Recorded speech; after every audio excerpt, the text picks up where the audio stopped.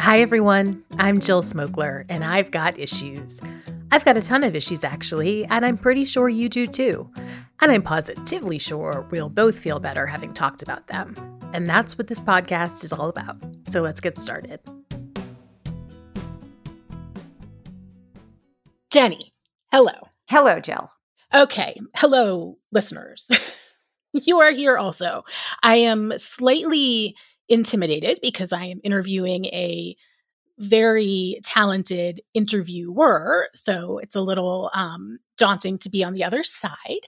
But joining me today is Jenny Hutt from the Just Jenny podcast. She was formerly on Just Jenny on Sirius XM radio. Now she is out on her own and there are no holds barred. She can say whatever she wants, nothing off limits. So I'm listening every day and you should definitely tune in. But today, Jenny is here and I would love to talk about vulnerability and how you just went out there and poured your guts out. Your dad, I'm so sorry, passed away a little while ago, and you've been documenting that and you're leaving Sirius. And how did you, have you always just shared all of you? I mean, well, first of all, thank you for having me. Second of all, there is nothing to worry about with talking to me. We're just talking. We're just having a conversation. And that's really the beauty of podcasting. It's long form. And so it doesn't have to be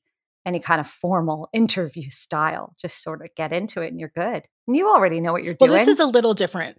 This is a little different for me because we've normally done really sort of tight, just Q&A on a specific topic. So it hasn't been as super loose and conversational, but I'm excited for it to be because it's a shit ton of editing the other way. And well, that's the thing too. Yeah, I have found it's fun to do the podcast stuff because I can edit what I want to edit and I don't have to edit what I don't. And either way, it sounds like good enough. It sounds like real conversation because that's what it is. So that's the part. Yes. Like I like that. But in terms of sharing, gosh, I think it goes way back. It goes back to 2005 or 2006 when I first started on the air at SiriusXM. It was October 24th of 2005.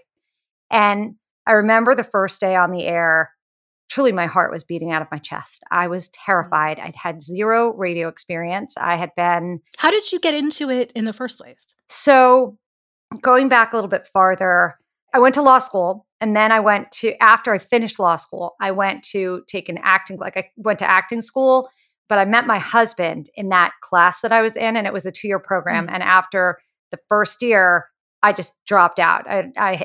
I didn't think I was going to meet my husband in an acting school, and then it just kind of happened. And then we got engaged really quickly. And then a year and a half later, we got married, or a year and 2 months later, we got married. 8 or 9 months later, I get pregnant. And I feel really lucky about that one aspect of my life that I didn't go through fertility issues. We just kind of got pregnant. And nowadays, there's so many problems with fertility stuff that I feel like every day I feel relieved because I didn't have that. I had that, oh my God, I'm pregnant? Like what? Because we were just me too, right? Married and got pregnant. 2 oops babies, one planned one, and my kids laugh about it and whatever it was. I wanted them both. I knew I was going to have 2 kids, and that was like sort of I knew I wanted 2 kids, and if I ended up with more, but then I started working. So anyway, I had my 2 kids, and I took the bar. I passed the bar when my son was born. I was like, I can't have gone to law school, not pass the bar. That's not an example, like a good example for him. I have to finish this whole process, even though I had zero interest in being a lawyer. So while he was a newborn, I studied at home with a tutor and passed the bar, which was great. That was done. Wow. So now another year goes on. I find out I passed the bar. And the night I found out I passed the bar is the night I got pregnant with my daughter. It's not even like a great story. It was actually like angry sex. Like we'd had a fight over something. And then, yeah, it's true. I can't. And it was like earlier in the day. And that night was when I found out I passed the bar. Anyway, we still laugh about it. Yeah. Thank God my kids don't listen to this because it's no need. So, my kids don't appreciate it. My one planned one Yeah. holds it over the other two's head. Like, Oh my he is God, more so good. special because he was planned. Oh yeah. It doesn't mean you love. Actually, what you say is to the one that's not planned, you say, you're the best kind. You're made out of love. And then they go, oh, that is so disgusting. That is nauseating. Okay, moving on. Totally nauseating. I mean, my parents did that to me. I was an oops. So it kind of was fair. Anyway, after I passed the bar, that was really cool. Now I'm pregnant with my daughter. And I have my baby girl. We move out of Manhattan. We've been living in the city. We moved to Long Island to be closer to my family. Really close, next door, close to my family. And then I did to both your parents and your sister. Yeah, right. So my parents were married before my mother died. And then my sister lived next door, like across the driveway. And my brother lived mostly in Manhattan, but he lived in Long Island at one point. They lived in the city. They never lived in California, but he's in the TV business and movie business. So we'd go back and forth. So then I started, I think when Raquel was like 6 months old, I started doing a little bit of legal work with a friend of mine and for a friend of mine, but it was kind of thing that I would go and do per diem work for people. So I'd be paid almost as a day worker to go to court and show up on someone's behalf just to deal with emotion in the courtroom in front of a judge, but not really deal with the issue of the case. It was fine. It was like acting. It was like playing a lawyer on TV. And that was fun. And then I just didn't want to do it. I was doing some mortgage closings and title stuff, and it just wasn't for me. But I felt kind of stilted at home with my two kids. They were young. I was not the kind of mother who was like part of the PTA and baking and crafting. I'm just not her. And I also wasn't at the time a self-starter. So I wasn't reading. I wasn't learning. I was atrophying. I felt like in every single way. And in 2005, my father, so I caught an assistant of his stealing. It was a really crazy story that I can't even get into the whole thing because in the early days of the internet when you could really go into anyone's account and find anything out and figure out who was doing what, when, with whom. And I did. And anyway, so he was down an assistant.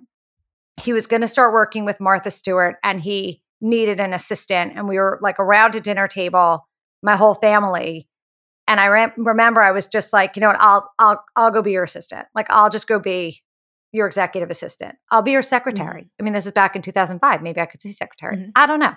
So it was around this time, like March-ish. I start working for him at Martha Stewart Living Omni Media as his executive assistant. I was the greatest executive assistant ever in the history of executive assistants. He never had anything digitized. He didn't have a calendar. Like the guy was, I don't even know how he functioned, but I went in and I just like whipped him into shape. At that time, I met Martha's daughter, Alexis. We became friends sort of on the job because she was always there or she was filming The Apprentice and she was back and forth and we just hit it off. She's very, very smart, incredibly interesting. And yeah, we got along really, really well at that point. And she asked me to do a radio show with her. Like the company had made a deal with SiriusXM that Martha was going to have a channel and Alexis was going to have a show. She asked me to do it with her. So I said yes. We demoed it a couple times. My father was petrified that I was going to sink the ship.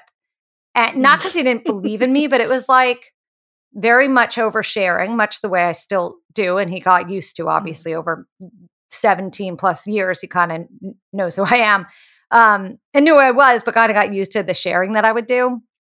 So I started to do this daily radio show with Alexis. And that was the first show, was in October and out of SiriusXM. And then when she 5.5 years into it, we had like the radio show and then we had 3 different television shows and critically they all did well. Like people loved our stuff. We were not really appropriate for Hallmark Channel, which is where our TV shows had lived. Although first they were on the Fine Living Channel. Then we moved to Hallmark for the 3rd season of Whatever Martha, which was a show that everybody loved. And then Alexis decided she didn't want to do the show anymore and she didn't want to be around me anymore. And she like essentially dumped the show. And that was the end of it. That was the end of our relationship.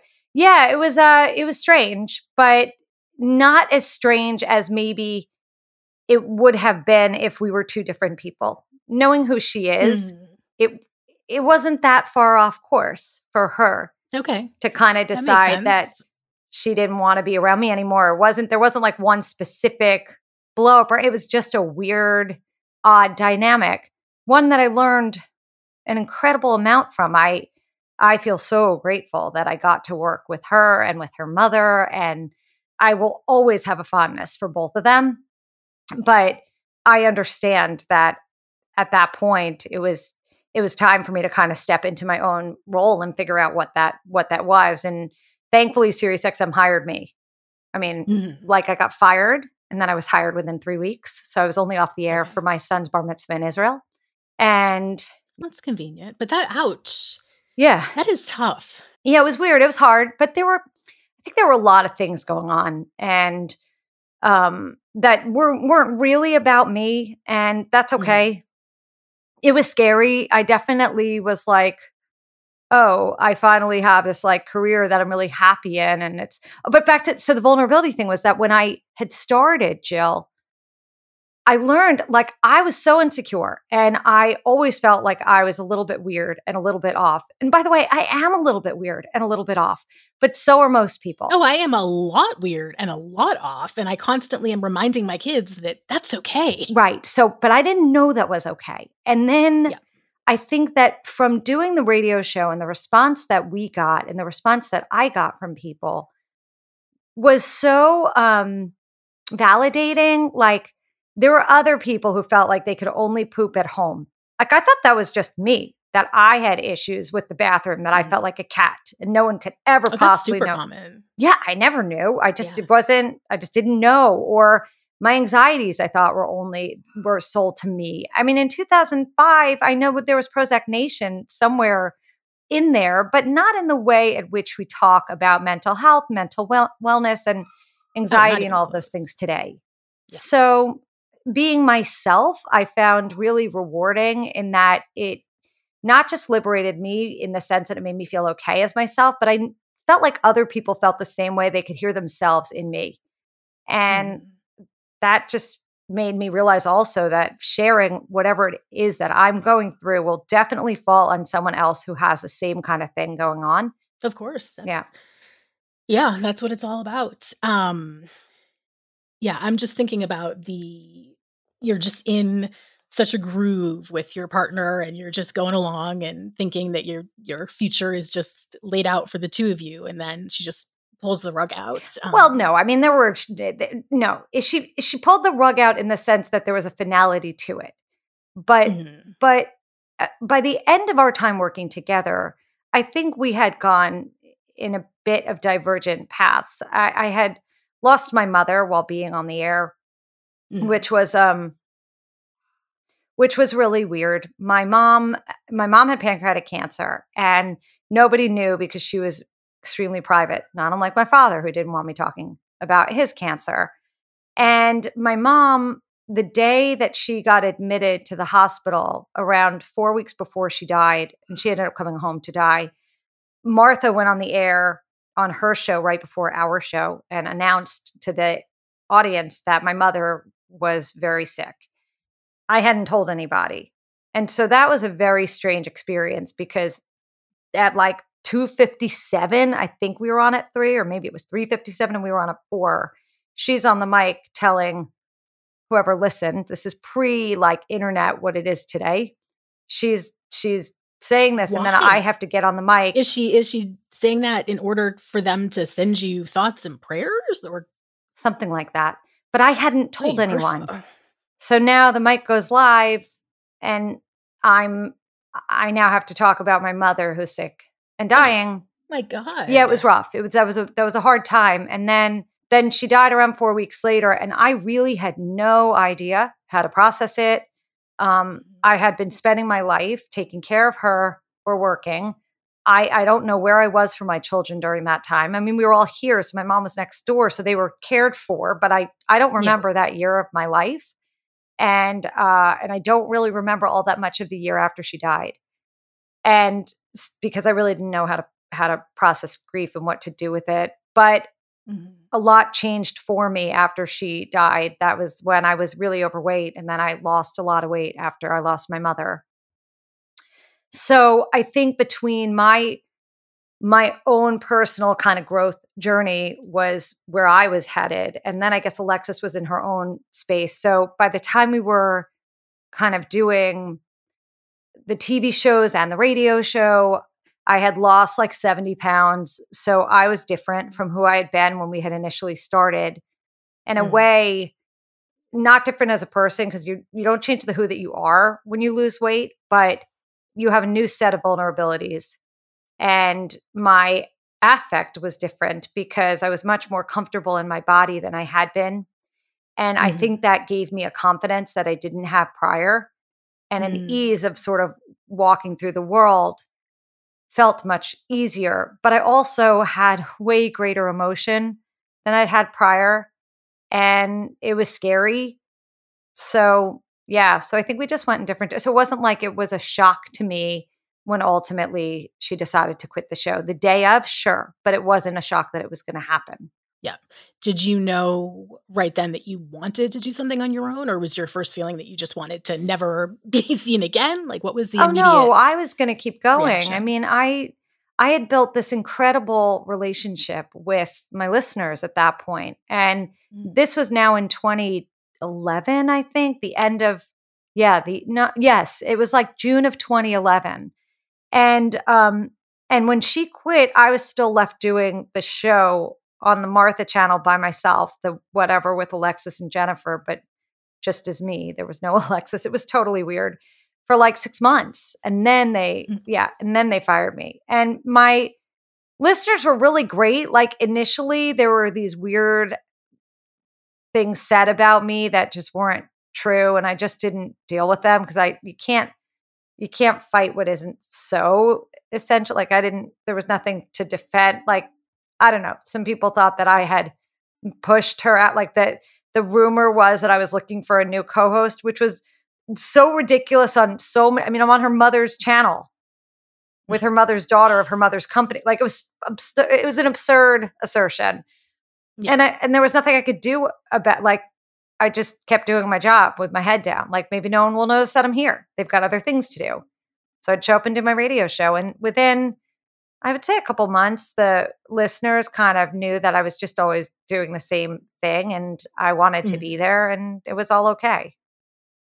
And then we wrote that book. Yeah. I mean, it's so long ago now that I can't even, right. We I wrote Whatever actually, Land. forgive me, Yeah. I didn't even I know about the glasses, which is amazing, and I wanna Mm, talk about I didn't even know there mhm. was a book. But let's talk about the glasses for a second. Funny Eyes happened in 2017 after doing my own show for 5 years. I think I was just getting bored of me. And so I don't know. I'm not a believer in manifestation like at all. Like I think I believe in having dreams, but I don't believe in dreams without work ethic toward it. Like I don't I find this way of thinking right now a little bit dangerous. This whole thing where people are Mhm. like, I'm going to be a star.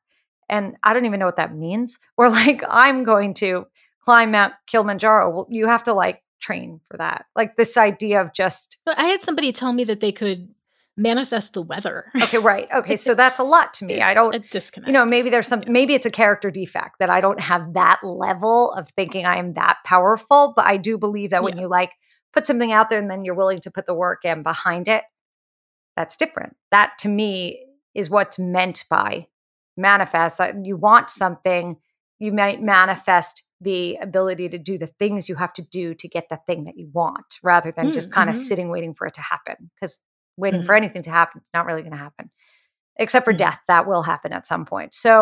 Um, so Bunny Eyes, I was just really at 44, my vision changed. I used to have perfect vision. And then at 44, everything got blurry. And so I get my hair colored often or my hair blown often back then, especially because I just was doing more things that required that. And I always felt it was a giant waste of time because I couldn't wear my glasses, my reading glasses, when I would get my hair done. So that mhm. was the original impetus for them. Because I remember I was getting my hair blown out and I was like, why? It's going to ruin my hair if I wear my glasses, but I need to read, like, I need to get some work done. I can't get work done. And I was like Yeah. super annoyed. And then I said to myself, why aren't there any glasses that you could hold in your hand the way people held opera glasses Mhm. back in the But 1800s? they flip back and forth, Yeah, right? yeah. They But can be the yeah, yeah, yeah. original prototype, I took a pair of glasses and ripped the temples off and glued chopsticks. Was the original That's great. for the non-DIY type. Yeah, it was huge. Oh, that's But really I funny. felt this thing in my stomach, this flutter in my stomach that I've never felt before then. And that, I mean, we now know the gut mind connection is really wild. It's a two-way street, and the gut is considered the second brain because there's almost as many neurons and synapses in our bellies as there are in our brains. So, like a Mhm. gut reaction or something in your gut is really something often to listen to. I didn't know that then, but I felt this thing like I have an idea. And then my Mhm. sister and I were, and I usually did my hair at home, by the way. So that my sister and I happened to be at the beauty parlor together, yes, with my pocketbook. And she looked like frustrated in her chair. And we were getting our hair colored that day. And I asked her why she was frustrated. And she said, because she couldn't read, because she couldn't wear glasses. And and I was like, that's crazy because this has been bothering me for months because we must have been in July now. I had the idea in April. Now we're in July. And I'd only told my son and my husband, and my daughter wasn't interested. And it was funny. And so then in July, Stacy's next to me and I take out my cell phone and she takes out hers. And I'm like, all right, let's just for fun, play like the Hero or Zero app. I guess Lori Grenier had just launched that app. I played, is it a hero or is it a zero? And it came up a hero because it didn't exist. And we tried everywhere. We tried just to look for like opera glasses. Yep. And they were nowhere. They weren't on Amazon. They weren't on Alibaba, that old site, not like there was a site that was like the other part of the web. They were nowhere. Mhm. And I thought that was bizarre. Like, because at the time the thin optics existed, but there was nothing that were cute and fashionable that you could be hands-free. So Mhm. my sister knew a mother from when her kids were in grade school and high school or whatever. And that was in eyewear. And my sister's like, you need to meet Andrea because she makes eyeglasses. I had no idea. Like I knew the kids, but I didn't know the mother made eyeglasses. So I met with Andrea at a diner with a napkin that was the NDA. Like I scribbled it on the napkin. She happened to be going to China 2 weeks later for her own company. And then she and I talked about the prototype with the chopsticks. And she was like, yeah, but we can make this better. You can't just have to wear them, like Right. hold Right. them. You have to be able to wear them too. I was like, right. Oh, that.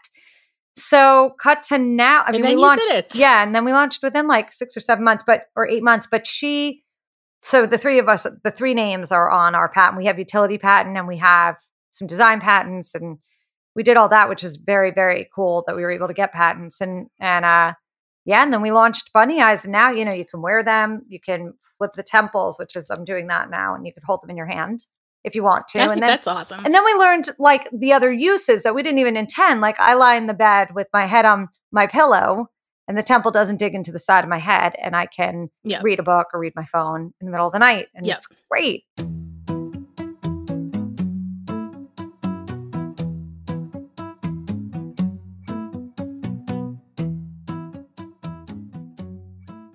So you were on your own at It Sirius was. for how long? Gosh, so I start to my math. I've told you I can't do math. So Oh, you can 2005. So approximate. I can't do math either. I was on Martha's channel at SiriusXM from 2005 to the end of 2011. So I got fired like December of 2011, and then I was on SiriusXM Stars on Sirius from 2012 till 2022. So Right. I just left in November. So I left SiriusXM on Friday, November 11th, and dropped my first podcast episode that Monday, the 14th. How does it feel different? How first of all, how was Sirius XM to be a host on? I'm just curious. And how is it different being on your own? Yeah, I mean, I loved SiriusXM. I had an incredible 17 plus years there. I made some good friends. I learned how to be a broadcaster. I met terrific publicists with whom I created relationships with that could carry forward. I learned how to interview people. I learned how to talk to people. I loved engaging with the audience. I made friends through the audience. it was amazing. The radio listener really becomes like family. There's an intimacy between the broadcaster and the listener in talk radio. Mm-hmm. And I loved that dynamic. I really did. It was cool. They had a talent department, which helped book my guests, though I wasn't ever really super guest heavy. I don't know, I loved it. It was a really incredible experience. It was. And leaving it was very scary, certainly bittersweet. Mm-hmm. And I just was terrified how I was going to even launch this podcast. I had no idea what to do or how to do it. Was there any doubt that that was what you were going to do next? Yeah, so there was no doubt, Jill, because I didn't, there was nothing else for me to do. Like I didn't know what else I could do. Mm-hmm. I mean, I don't know what other skill I have. And I also felt like I've had relationships with people for 15 years or 17 years who've listened. Mm-hmm. Why would I leave? Why would I leave now in this chapter, in this next chapter? And also, look, I knew my father was very unwell. I didn't know when he was going to die, but I knew that he was going to die. And I knew there was enough kind of change around me, and I couldn't give up the connection that I also have with the people I've been talking with for the past 17 years. It was too much. That would be too much loss at once. Yeah. And your people seem like they have followed you, and they are the most very connected. Yeah. I mean, because I guess the social media aspect of that, like my relationship, I don't have a gargantuan following, but my followers are really like my friends. And so they message me, I message them back. We tell each other stories. So there's that give and take. So yeah, I mean, initially I was nervous about the podcast. How am I going to find guests? Who am I going to talk to? What am I going to say? What does it have to sound like? And this is, I think, maybe the most important takeaway for anybody listening who's going to launch anything or do something different or scary. Stop thinking about it and just start doing it. And like, that's really it. You just have to start the doing of the thing. And that creates a momentum within you. And also you start to learn how to do it a day at a time. And then Totally. Yeah. And then before you know it, you're just doing it. And it's right. And it's really okay. Yeah. Had I not written my very first blog post in 2008, then nothing would have happened subsequently. But you've talked about your kind of hesitancy for that next phase because you did so well with Scary Mommy, that mm-hmm. almost like the fear of what if you don't get to that level again. Oh yeah. It's very daunting to know that you most likely will never reach what you've already reached. But I think I've really come around finally to appreciate what Scary Mommy was, what I did for it, what it became, and I can leave it in the past. Yeah. I don't wish that it were a part of my life anymore. And That's I'm really good. excited about the things that are coming. But I am definitely a starter of things, and I always have been.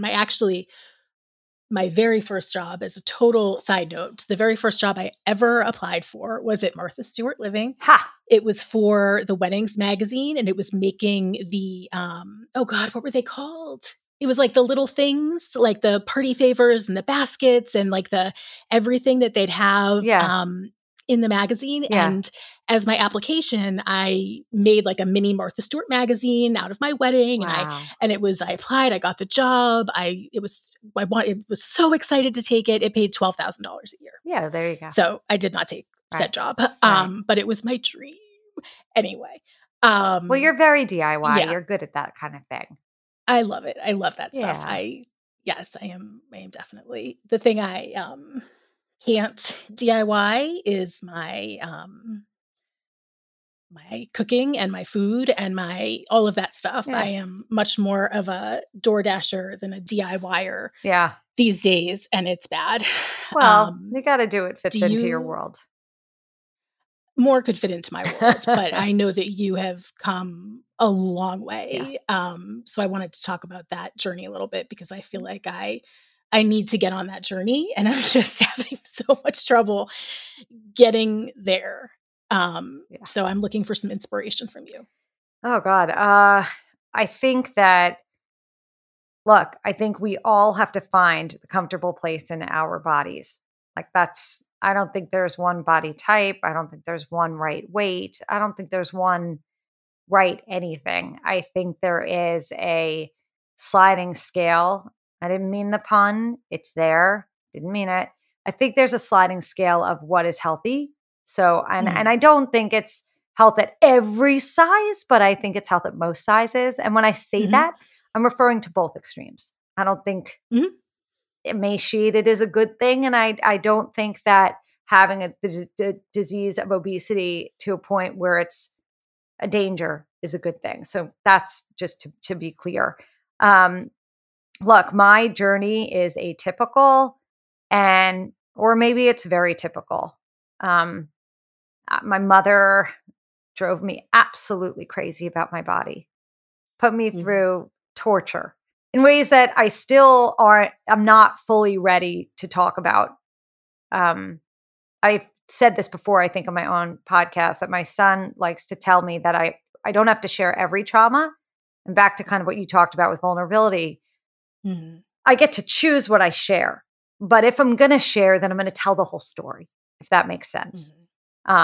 So, my mother used to really appraise my worth based on my weight. And it wasn't the kind of thing that she was like, oh, you're fat, I hate you. No, it was subtle.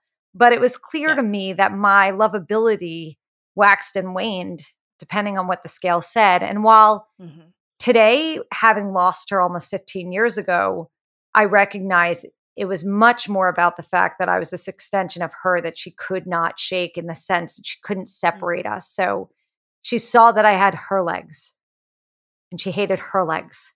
So she hated my legs. So all kind of the things she thought were deficits in her that she saw in me were still a part of her. It wasn't really about me. And when she could separate it out, which she did most of the time, we had the best relationship. And I felt so loved and so worthy. But that was her mental illness. And I worked really, really hard for many years to not allow the size of my body to determine my worth. I mean, it really got in the way of many years of my feeling okay. But I think that even though by 2008, when my mother was dying, we were in a super healthy place, she finally got into therapy when she was probably 60, and she died at 65. And I think that changed a lot between us. I think that her fear that I wouldn't somehow get married and have kids, because remember where we were when we were getting married, like that was still very much a goal. It's different now, 25 or 26 years later or 27 years later from what it was. So she was worried I wouldn't get married, I wouldn't have kids, all because my body wasn't like Kate Moss-ish. And so by the time she had gotten into therapy and then she got sick and then she passed away, at that point, I wish I could have lost weight while she was still alive. I wish that I could have chosen to kind of care for myself in a different way. But I couldn't, because subconsciously my anger toward her, I'm sure, was too much. So yeah, it's still strange to me how it all played out. How soon was it? So I remember, she dies in July. And I think like in August, I sent an email to someone named Liz Josephsberg at Weight Watchers, who was like the celebrity coach, but I had met her because of the radio show. So I knew her. And I sent her an email like, I'm ready to lose weight. And she wrote me back, your mother died. No, you're not. Like it was like the most ethical email I think I've ever gotten. And she has a whole plan now called Target 100, and she's great. But at the time, I laugh at it now because she was totally right. But like, I don't know. I just was like, let me just get going now. And she was like, yeah, you're going to have to grieve. Like, you're going to have to grieve. And you're going to pay for it later. Yeah. Like, you're just going to have to grieve for now. So I think it was in 2009.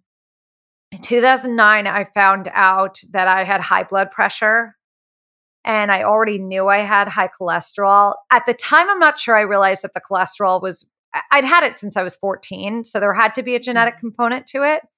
But nobody knew like they know today, the things that no matter what I weigh, my cholesterol was always going to be high, whether or not I was on a medication. And I have like other weird heart disease, like environmental stuff really matters for me. And I have to be smaller in size for my body and to be the healthiest I could be for me. But the numbers are never going to be flawless without medication when it comes to like, my cholesterol. So that's fun. Yeah. So I think I was 39 and there was like some sort of thing in me that realized I wanted to feel good. And I didn't have lofty goals, Jill. It was the first time in my life that I wasn't like, oh, I'm going to be a size whatever. I didn't want to be categorized as clinically obese. And at the time, like we had different language then. So it's hard. This is 15 years ago or 14 years ago. Like the language was so different from what it is today. So I don't even know how I would talk about it today in the same, it's a whole different vernacular. But back then I just didn't want to be classified as clinically obese based on what we know now, the BMI, which is a faulty metric anyway. But that was it. And prior to that, every diet I went on was all about getting to be a size 2 and fitting in a certain size jean or whatever, or wearing jeans. And that was nowhere in me. It was just kind of like, I just want to be healthy. I just want to feel okay. And so how is life? What's different now? How is life different? How do you wake up in the morning that's different than how you woke up in the morning? Well, before? I know that most of my clothing will fit. Like right now I have an extra 5 pounds on me because of my grief body.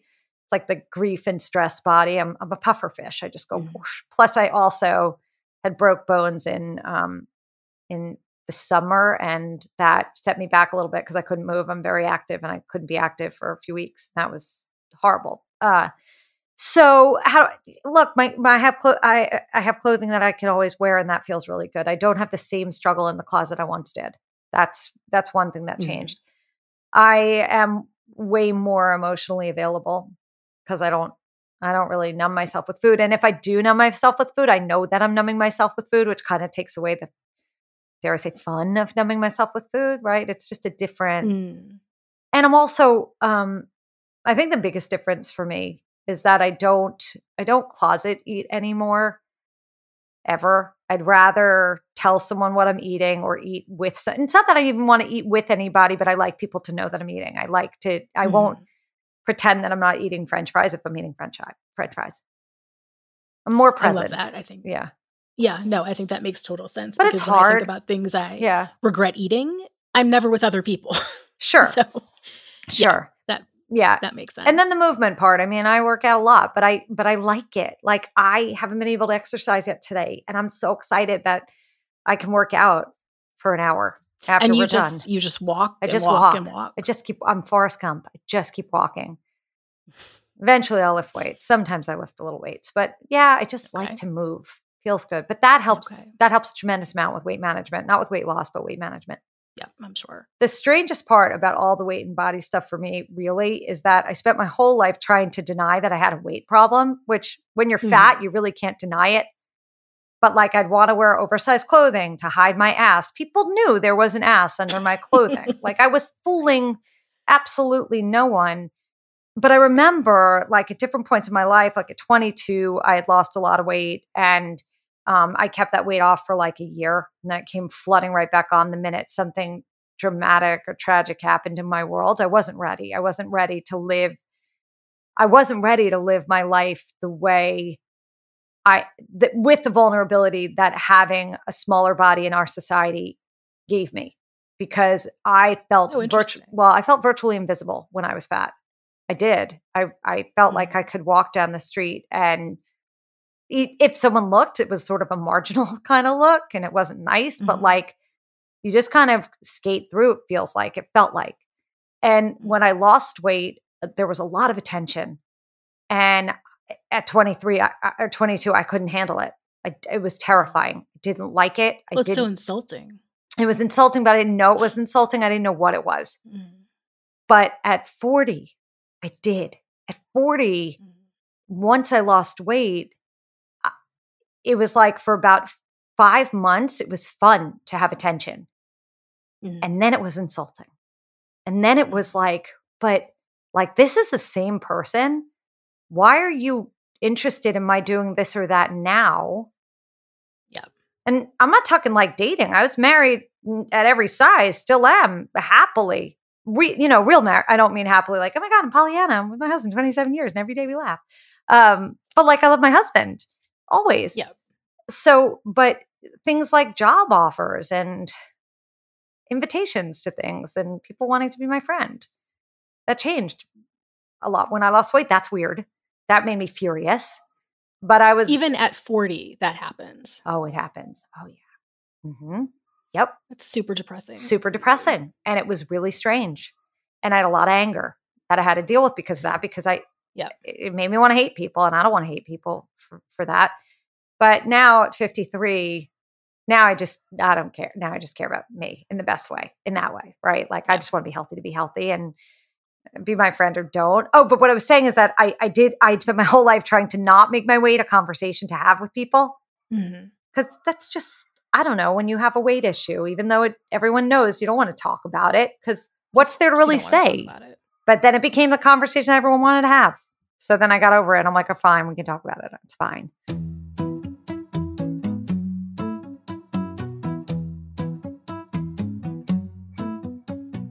So tell me your favorite thing about going out on your own as just Jenny and not just Jenny associated with anything else. I think the thing that's worked the best for me with my podcast is my timeline. I have a bit of, I have really crazy energy with how I like to output stuff. And like my output is kind of insane. And that's all on me. So I dictate my schedule. I dictate when I record. I do the editing. I do the posting. I do the tagging and the descriptions, like everything. I do all the things so I can do them as I want to, as much as I want to, or as little as I want to. And do you crash? Do you have a downside to this? Because you remind me of me when I'm manic, and I know. It definitely feels like I think what mania would be, except that I don't have mania. If that makes sense. So like I'm so jealous. Right. I don't have, what I have is ADD. And and it's, I don't have a formal diagnosis, but from everything I've read, my behavior is very typical for people with ADHD or ADD, in that I become hyper-focused on something. And when I'm hyper-focused, I can just go and go and go and go. So yeah, I mean, there are days that I'm like, okay, I need a break, but I take the break. Yeah. But otherwise, look, if you look at a day, right? And you have 8 hours in a day. And let's say I do 3 recordings in one day. I still have however many more hours if I want to use them. Now I could putz around and get nothing done. But also with the ADHD brain, we know that working under the gun is great. So that gets stuff done. That's like a known fact that stops the procrastination when you have a deadline. So now I have a deadline every day. I have to put an episode up every day. This is what I've decided. This is what I've determined. So it's what I do because I have to do it, and it's just falling on me. So, and I like that, like if I want to sit on my couch and edit while my husband watches a show, I can. Like nobody's, and when I say it's my timeline, I'm not relying on anyone else to do anything. So I'm not driving someone else crazy because I like a quick turnaround. I don't have to expect anybody else to work that I do. Of course not. That would be nuts. Right. So, and I'm not very social. So for me, like it gives me things to do. I don't go out to dinner with friends. I have dinner with my husband. You seem like a social person. I'm not. I'm a stay-at-home kind of, yeah. I mean, I'll talk to everybody and I have my girls and I love my friends. Plus, I'm also still in kind of that grief mode. And it's, as I said, I have a grief body and a grief mind, and my heart's broken. There's a lot going on. Yeah. So having a place to put all my energy, I think, is healthy for me.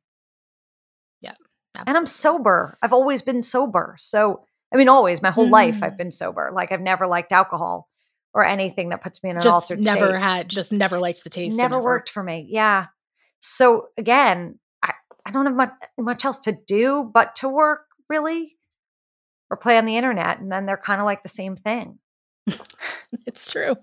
It all blurs together. Right. Great. Well, Jenny, it was so nice to talk to you. Thank you for having me. Thank you. Thank you so much for listening today. Don't forget to follow the podcast so you don't miss our next episode. And before you go, can I ask you a big favor? Could you just rate the podcast? Just give it 5 stars wherever you're listening. It really means a lot to me and to the podcast, and I'd be so appreciative if you could just do that before you go. Thank you very, very much.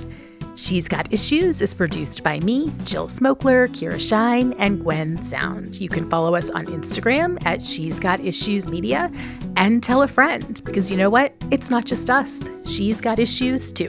See you next time.